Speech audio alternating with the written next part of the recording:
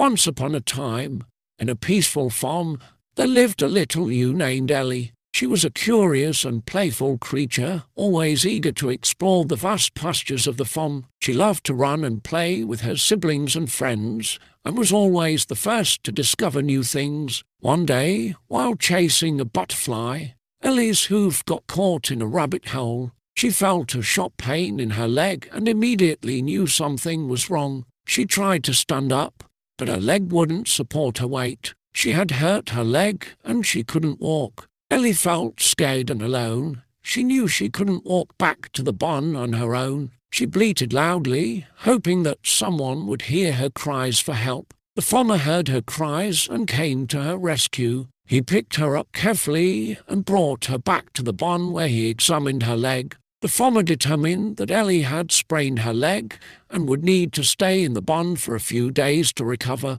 Ellie felt sad and frustrated.